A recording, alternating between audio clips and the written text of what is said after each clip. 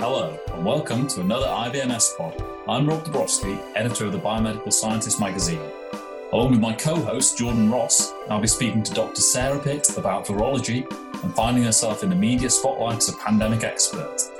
We then hand over to Helen Blackburn, who is speaking to Umar Siddiqui, who is not only a biomedical scientist, but also one of the stars of TV's Gogglebox. First, the news headlines. Hello and welcome to December's IBMS pod. I'm Jordan. And I'm Helen, and here are the latest updates from the IBMS. IBMS President Alan Wilson met with Lord Bethell in November, the Minister for Innovation, to offer our support to the government's mass testing programme and to raise members' concerns. Lord Bethell was receptive to the issues raised, and it is hoped Alan's offer for the IBMS to be involved in training staff will be taken up. The IBMS has published a statement summarising the main COVID-19 rapid testing options. It can be found in the show notes. It's time to renew your IBMS membership for 2021. All members should have received email correspondence regarding renewals. You can also find out how to renew on our website. The NHS is consulting into the proposed change to the law to allow biomedical scientists to supply and administer medicine using the patient group's directions procedure. If you want to show your support for this development, be sure to complete the NHS's short online survey by the 10th of December. In light of the ongoing pandemic, the dates for IBMS Congress have been postponed to the 14th to the 17th of March 2022. The Science Council have honoured 2 IBMS members for exceptional CPD. Janice Harland was commended in the Chartered Scientist category, and Katie Johnson as a Registered Science Technician. In November, the IBMS ran the Biomedical Scientist Live, a 4-day virtual event full of talks and webinars. For all those who couldn't make it, we are hosting a rerun on Thursday the 10th of December. You can register your place at live.thebiomedicalscientist.net.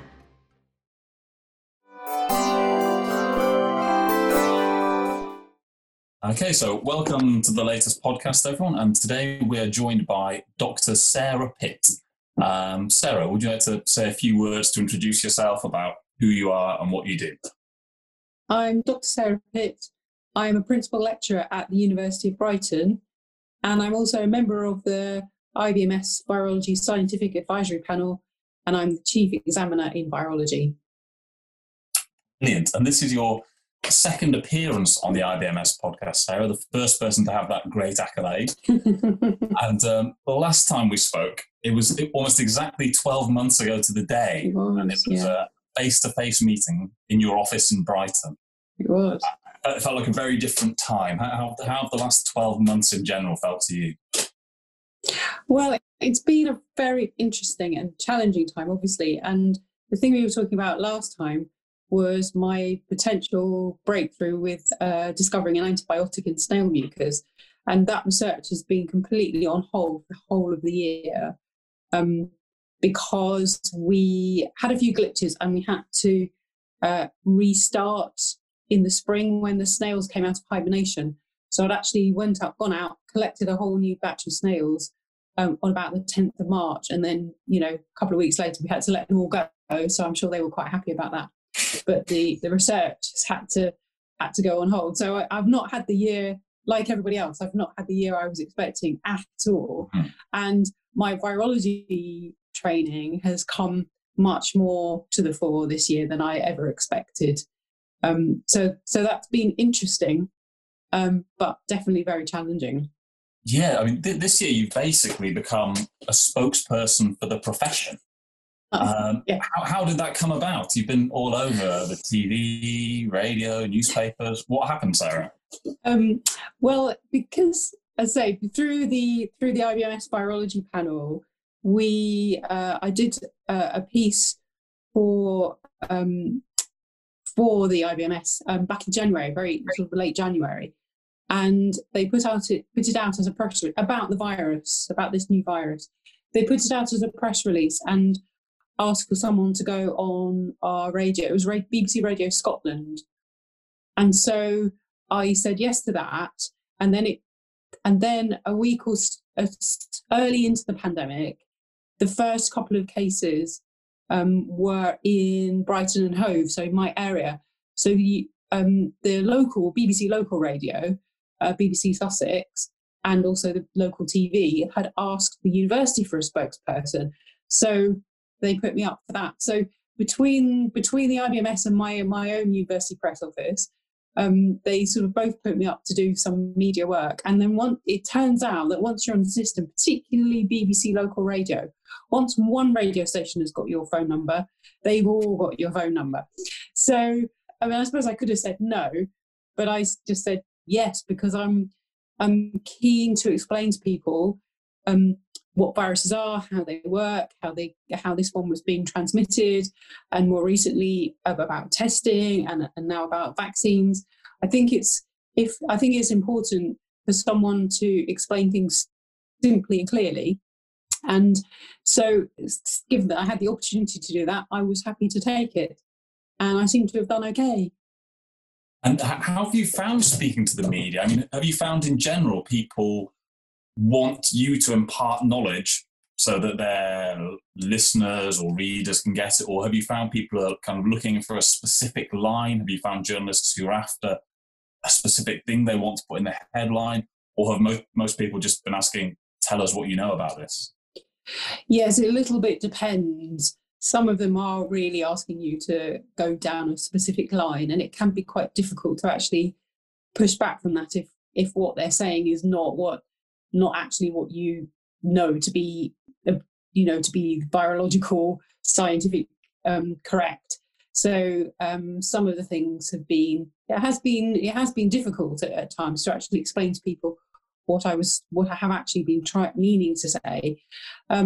But I found I got much better as time has gone on, and I've been a bit more relaxed about it. Because first of all, I just thought, I must be really, really careful because everybody's listening. But then you realise that they sort of are, but you're sort of saying the same things every week. You know, this is a very dangerous virus and this is how it's transmitted. I've said that a lot. So it means that, yes, people are listening to you, but they want you to reiterate what you're saying quite regularly, which means they're not listening to you that hard, which is the story of my life, really. I don't think my students ever listen to me.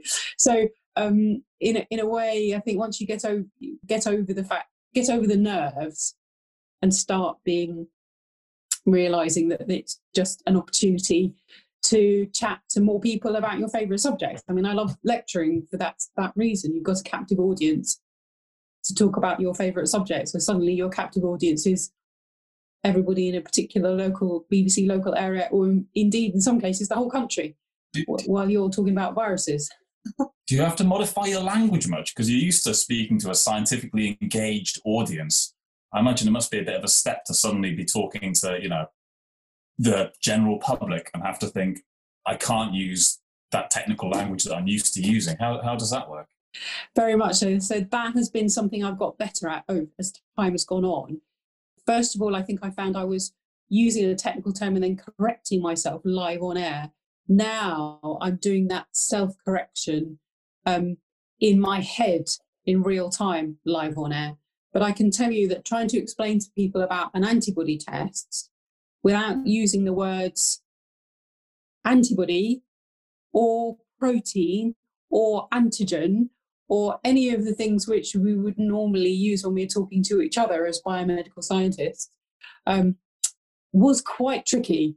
But I think I got there in the end. And virus glycoproteins are the sticky out bits that you've seen in the pictures on the news of the virus. And everything else is a substance that sticks to the virus, that's antibody, and so on and so forth. So it's been quite tricky. Trying to explain PCR actually without using any technical terms is very, very difficult. But I think I'm getting better at it as time has gone on. Brilliant. One more question in my section, Sarah, which is, what has been the most important thing for you to convey to journalists with this work? Is there a specific thing that you think we need to say about biomedical scientists or biomedical science that your focus has been on and getting that key message across? Yes, I think it's important to remind everybody that biomedical scientists are the ones who are doing the tests in the laboratories, working really hard day in, day out, actually doing the work. The idea of having a lab test. I think people think that, I don't know what people imagine happens to their sample when it's collected from them by a doctor or a nurse. But I think this year has really highlighted the fact that laboratories are actually, A, they exist, and B, there's actual people in there, and B, and C, those people are very highly qualified, skilled scientists. I think we've had the opportunity to really highlight that. And I think that has been really important to do that. But I think the other thing that I've tried to do is to convey that scientists are normal human beings as well. We're not some kind of strange, geeky people that you can't relate to. I think that's what I've been trying to do. As I've relaxed into my interviews, I've actually tried to explain the human side of the fact that I can't see my mother. You know, I'm not trying to tell everyone they've got to stay in lockdown to beat the virus. And you know, I am telling them to do that, but also I'm doing it too. You know, I really want to give my mother a cuddle, but I can't. So I'm in the same situation that everybody else is. It's not like I'm especially enjoying this more than everybody else because it's my subject. So I'm trying. So biomedical scientists, A, they exist, B, they're very highly qualified, and C, they're actual human beings. I think those are the three things I've tried to convey. So that seems like the perfect point for me to pass you over to Jordan, who's got a few more questions for you. Yeah, no, that leads quite well into my questions, because while the pandemic the impact has been terrible, undoubtedly, it's also provided a unique opportunity for biomedical scientists to become more visible to the public. How effective do you think your media appearances and the appearances of the IBMS been in increasing awareness of the work biomedical scientists do to the public? I think they really have. I mean, I make sure that whichever station I'm going on, be it radio or TV, whenever it is, that the fact that I'm a fellow of the Institute of Biomedical Science is part of my title. So the IBMS gets a name check every time I do something. But I think even more important, our president, Alan Wilson, has been on, you know, BBC, Sky, BBC News and Sky News, the main evening news, and in the main broadsheet newspapers, issues about testing, which unfortunately have come up quite a lot. He has been quoted in newspaper, you know, he's been interviewed by journalists, so he's been quoted in newspaper articles in main newspapers. And I think, again, he's the president of the Institute of Biomedical Science, which means people have heard of the Institute of Biomedical Science. People who had no idea that we even existed have now heard of us, and I think that is really very, very good.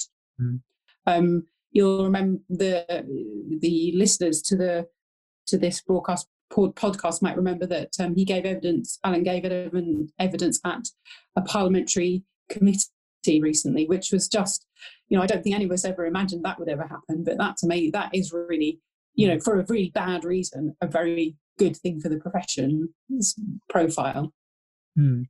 And what do you think the IBMS and the profession and individual biomedical scientists stand to gain from this increased awareness throughout this year?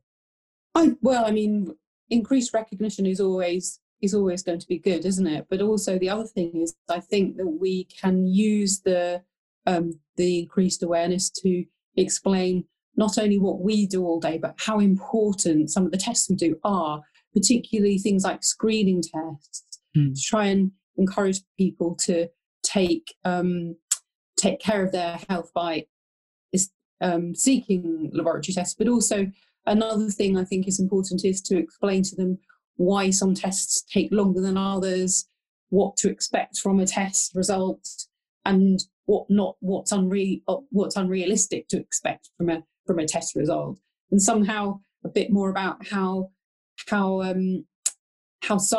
the science of laboratory diagnosis actually works in a way that people can maybe relate to. I'm sure we're all used to doing it with our friends and family, but now we've got the opportunity to do that perhaps to a wider audience. I think that will help, because I think it helps with people who are using the laboratory service. If they understand a bit more about how the service works from the point of view of biomedical scientists and clinical scientists, then it's easier for us to kind of work with each other and provide a good service for the patients while getting recognition for the people who are actually doing the work. Is there a danger that after the pandemic comes to an end, that the exposure will go away? And I guess if there is, how can we keep biomedical scientists in the public eye? Well, I think there is. So which means that people who have managed to gain a public profile should keep on with that. I think the Institute of Biomedical Science is known to the press now. So that means that if we put out a press release about something not to do with the COVID pandemic, but something to do with laboratory testing in a different context, it's more likely that they will take us up on the offer of doing an interview or doing a newspaper article about it, because they've heard of us and they know that we're the ones who are the experts in that area. So I think it's probably a case of looking for opportunities to raise our profile, into next year and beyond. Issues which are nothing to do with COVID, but linking into the journalists and the contacts and the profile that we've actually got, and just kind of building on it, which I definitely think we can definitely do. That's a kind of like a stepping stone into the future. I think it can be. We obviously have to take that opportunity and run with it, but I think it definitely can be, yes. So at the University of Brighton, you're currently investigating this stuff, how perceptions have changed towards biomedical scientists because of the pandemic. So could you tell us a bit about the project and the survey that you've launched? Yeah, so I was very interested in how it feels to be a biomedical scientist at the moment with the changes in the public perception. And some of the things that people have been saying about laboratories have been very good, and some of them have been a bit, critical. But in the meantime, all biomedical scientists, whichever discipline they're in, have been working their socks off to support the patient. So either testing for COVID, testing the markers of patients who are seriously in a hospital with COVID, and then extra testing for all the patients who don't have COVID but have other things that need testing for, while covering for their colleagues who are off sick with COVID or who are in self-isolation. That happened a lot, particularly back in sort of March, April.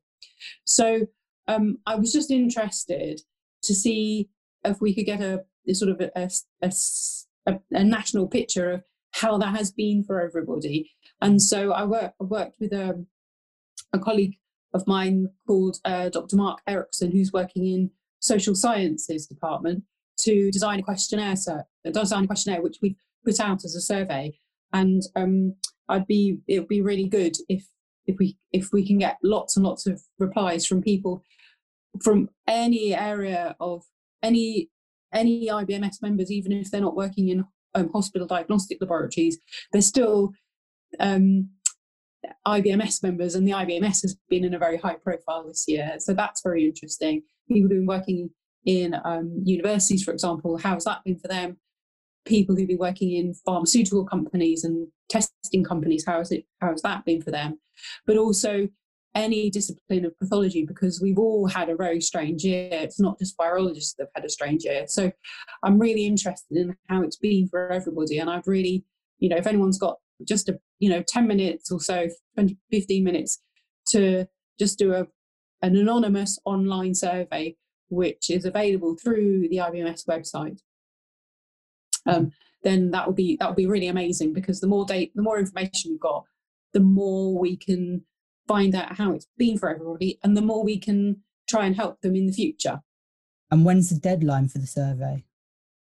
The deadline has been extended now to the 31st of December. So if you're a little bit sort of stuck for something to do over Christmas because your relatives can't visit, or because your relatives apparently maybe can visit and you're trying to find a way to avoid them, then that would also be fine, to any time up until the end of the year, actually. Okay. And we're going to put a link to Sarah's survey in the show notes for anyone who wants to take part over the festive season. Thank you. And we couldn't have you on, Sarah, without talking a little bit about virology, especially considering the breakthroughs we've had recently concerning the vaccines. Mm-hmm. So my question is that the main COVID vaccines that are proven safe and effective from Pfizer, BioNTech, Moderna, and recently the Oxford vaccine, they're using a slightly different approach in order to generate immunity compared to the conventional technique of using the weakened or dead virus. How do they differ, and how do they work, these vaccines? Well, the Pfizer, BioNTech and the Moderna vaccine have actually gone with trying to encourage using a bit of the viral genome, just trying to encourage the cells to produce viral messenger RNA, and thus to make the viral glycoprotein, the sticky out bit, which is called the spike protein.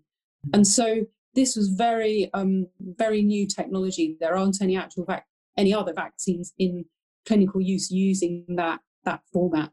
So I think one of the reasons that they tried it was because if it was going to work, and it was a big if actually back at the beginning of the year, then they would be able to produce vaccines more quickly than the conventional methods. Because, as you say, if you're trying to use a weakened version of the whole natural virus, you've actually got to spend quite a lot of time doing that weakening of the virus, doing that attenuation of the virus. And so that takes a lot of time, and then you've got to test the virus for safety before you put it into even animals to make sure that it has properly been disabled. So getting messenger RNA to fool the body into producing viral spike protein was obviously going to be quicker. And the Oxford vaccine is using a slightly more tried and tested method, which is where you've got a harmless virus. In this case, it's an adenovirus, and they've just swapped out a bit of the adenovirus genome and put in again the code for the spike gene of SARS-CoV-2, and so that's a little bit more further on in terms of how there are other vaccines using that method. For example, there's one that they developed against Ebola that was just licensed for use at the December 2019, so just about a year ago. But it's still quite a new technology. But again, one of the reasons they went for that was because it was potentially a faster route to a vaccine. And I think they were thinking, even if it didn't work that well, it was a start while we're waiting for the other ones to catch up with us. There is one that's being produced by a company, I think it's a Belgian company called Valneva, but it's going to be made in Livingston in Scotland, which is just a whole virus killed, which in some ways that sounds more likely to work, and it stops you having to guess which bit of the virus the body naturally wants to respond to. It gives you if you give the body the whole virus, the body will do what it normally does. But again, that's not going to be ready until well into next year because of safety issues in actually producing the vaccine at all. So that's quite good. And now we've got these three, which do appear to work much, much, much better, I think, than anybody probably imagined. It's really good news because we've got lots of options, and we've got other options using the more traditional vaccine development techniques also coming on stream potentially next year as well. So we could have lots of options for vaccines, which will be really good, because we have got to vaccinate everybody in the whole world, and all of vaccines that have come out so far need at least 2 doses. So that's everybody in the whole world needing 2 doses. That's an awful lot of vaccine doses. So the more different ones we've got, as long as they all work reasonably well, then the better chance we have of making sure that everybody gets protected. Do you think now we're at the beginning of the end? Or I do feel as though the light at the end of the tunnel has started to become clearer now. I'm starting to feel that it's getting towards the end. But on the other hand, it's worth remembering that if you look at pandemic viruses, particularly respiratory viruses, 18 months to 2 years is usually about how long it takes for the virus to either do what it wants to do and or human beings to catch up with the virus and start to bring the thing under control. So the 1918 influenza pandemic, that did go on until did go on until 1920, so that was about 2 years. But if you look at SARS-1, that went away after 18 months.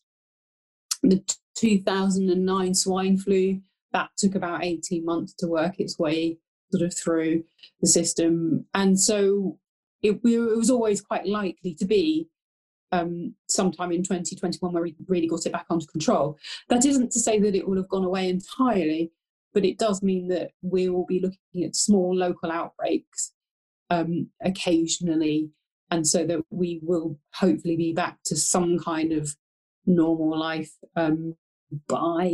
certainly by this time next year. You know, at the moment we're talking about whether we'll all be able to get together with our families for Christmas, and it will be a very restricted version of Christmas if we do get together at all. But I'm hoping that next Christmas everybody will be able to get together, and we'll be able to have Christmas parties, and we'll all be back to some kind of level of normal. And so that's what one would expect just from history of pandemic respiratory viruses anyway, but also the fact that we've got these vaccines coming in and potentially some treatments for people who are very seriously ill with COVID as well. Those things are really helping to mean that even if you do end up in hospital, you're less likely to die from COVID and the complications than you were 6 months ago, which is also very hopeful and helpful as well. So a lot of hope that we're reaching the end, at least of the most serious part of the pandemic. Yes. Okay. Well, I'm going to hand you over now to Rob, because we've got some questions from some members via social media. Okay. Fantastic. So we've had a couple of questions come in, Sarah. The first one is from Charlotte, a biomedical scientist in Manchester. We've only got a couple of minutes left, so we'll whip through these. But she asks, how has Sarah's workload changed throughout the pandemic? And if you've had to shift away from any research that you're working on, which we have kind of covered right at the start. So just to kind of take the question a bit further on, I'm going to ask, is your research going to start again next year? Are we expecting a new batch of snails in March? Yes, I'm definitely going to restart my research next year. But we talked earlier about the amount of media work that I've been doing, and I've been doing all of that on top of my normal university job, and everything went online. So all the marking, all the teaching, even exams and marking exams all went online. So everybody had loads of extra work from the university's point of view. And then on top of that, I actually had all the media work and the work that I'm doing for the Institute around COVID. So my workload increased quite a lot. While everyone else is in lockdown learning French and pottery and things, I've been barely getting enough sleep. So I hope that answers that question. Mm-hmm. And I'll be back to my research next year, definitely. So Iggy Mason is the president of the Biomedical Science Society at the University of West England. And he asks, how has the pandemic affected the delivery of the biomedical science degree programme, and have practical classes and placements been changed? Well, at my university, we've done slightly fewer face-to-face practicals this term. We're hoping that that's not going to continue for too much longer. I'm not sure about other universities. I know other universities have also been trying to do practicals. And my placement students who are in NHS laboratories doing sandwich placements, those have continued as normal. Other students are on a placement as well. If the workplace has been carrying on, then the placement has been carrying on. I can't speak for all the other universities in the country, so that it might vary from university to university. But I think generally we've done our best to try and keep everything going as far as we possibly can. The thing with the practicals is we've had to do fewer practicals because we have to do them lots of times in smaller groups. So, for example, 2 weeks ago, I did first year microbiology practicals, and we had 12 groups, so sort of 3 a day, and we had to we had to sort of do. Actually, we did the same amount that we normally do. We had to kind of just make it COVID secure. So, and in some ways, I think for the students, it was probably nicer because they had a bit more, there were sort of 12 students and 3 demonstrators, so they actually had a bit more attention than they would normally have, because they weren't able to work with their in 2s and 3s, which they would normally have. So the students weren't able to help each other in the way they normally would in a practical, but the lecturers were able to help them a bit more than they normally would, because we had more time for it. So I'm not sure that it's not the same as what you would normally have, but I'm hopefully sort of swings and roundabouts, and it's turned out all right, hopefully. Okay. Well, that's the end of the questions. Thank you so much, Sarah, for joining us today. Thank you.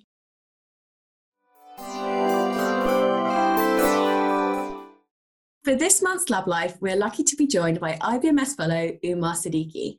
Now, Umar is a biomedical scientist specialising in microbiology at Queen's Hospital, Burton-on-Trent, but you may also know him as a member of the much-loved Siddiqui family on Channel 4's Gogglebox.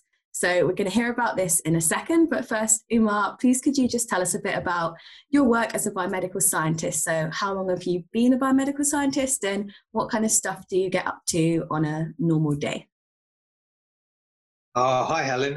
First of all, just want to say thank you for inviting me to chat with you.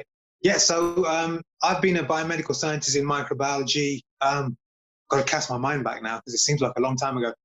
December 2000 is when I first got the job as a trainee. And I think a year after that, I got my HPC. It was known as a HPC back then, not HCPC. Yeah, it's been, I've loved it. The job is so varied, so interesting. Microbiology especially is still one of those disciplines where you still get to work with your hands. There is some automation coming in, but largely by and part you can still do tests, and they're quite manual tests.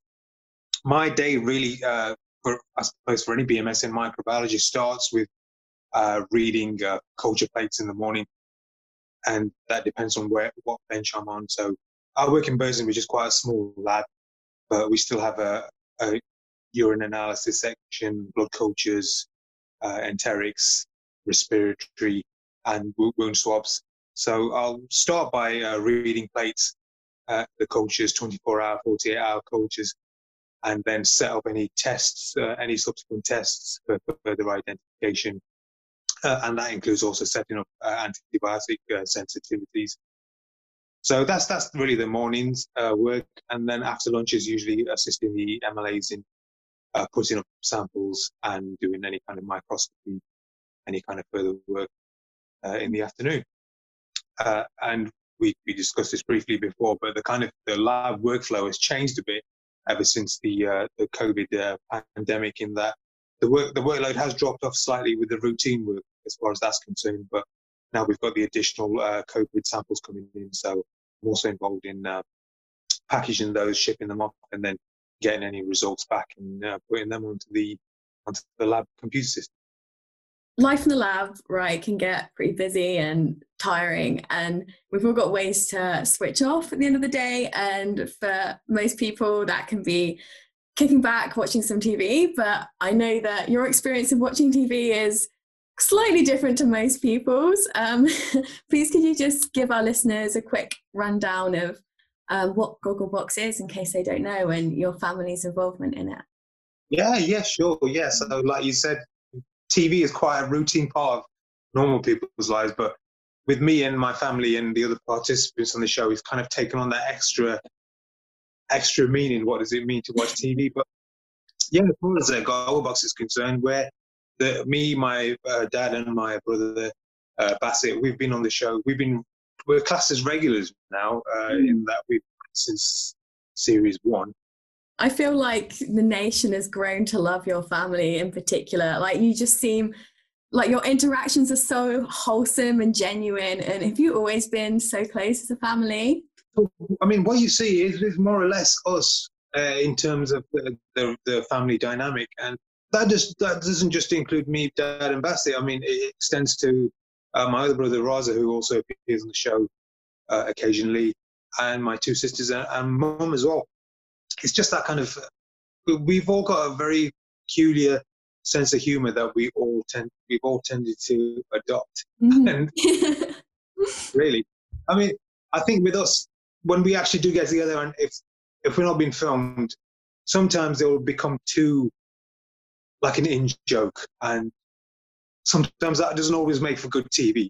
Yeah, I think for the most part, what you see, the way that we interact with each other is more or less the way that we really are. That's awesome. Do you ever forget that the camera's on? Yeah, I mean, you never forget the camera's there because it's quite a big piece of film, but you do forget that you're in the presence of something that is being filmed. It's quite a weird thing to explain. Certainly when we were first starting, we were it's camera shy, really, is the best way to describe it. It's like, this feels weird, but now there's a kind of familiarity about it. And the way that the people that we work with, they kind of ease you into it, and they appreciate who you are as a family and what's likely to provoke a reaction and the way that you're going to respond to a particular program. I mean, the family, me, Dad, and Bas, we're known for kind of like a dry sense of humor mixed with a bit of sensible opinions. And like, for example, say if Strictly Come Dancing is on, you'd never see us taking part in waving hands in the air or that kind of stuff. Yeah. Because you mentioned Strictly Come Dancing, like they show you a whole host of different types of shows, right? You get reality TV, get Strictly, get some like clips from the news and things. Like, do you find that you're watching shows that you might not normally watch? And also, do you find that there are some shows that you just find you naturally would respond to more? Yeah, definitely. They just show us a barrage of different shows, and I must admit, 9 out of 10 of those shows I probably wouldn't watch. I mean, I've just recently discovered Netflix, so I'm all about Netflix, which I do occasionally show some Netflix dramas and box sets. But yeah, it's strange because prior to participating in Golden Box, I wouldn't have watched particular shows, but now I do. On any given day when we're filming, they could show you any number of very different kind of things. And you just have to get into that mindset, right, I'm watching something different now. So as much as we try and make it as close to people watching TV as possible, people aren't subjected to different shows over a course of time, like the way that we are. Thanks so much for listening. We hope you enjoyed the episode. These podcasts are released monthly at the same time the magazine comes out, so whenever a new issue lands on your doormat, head back online to listen to a new episode. And don't forget that these podcasts can be used for your CPD. Take care and bye.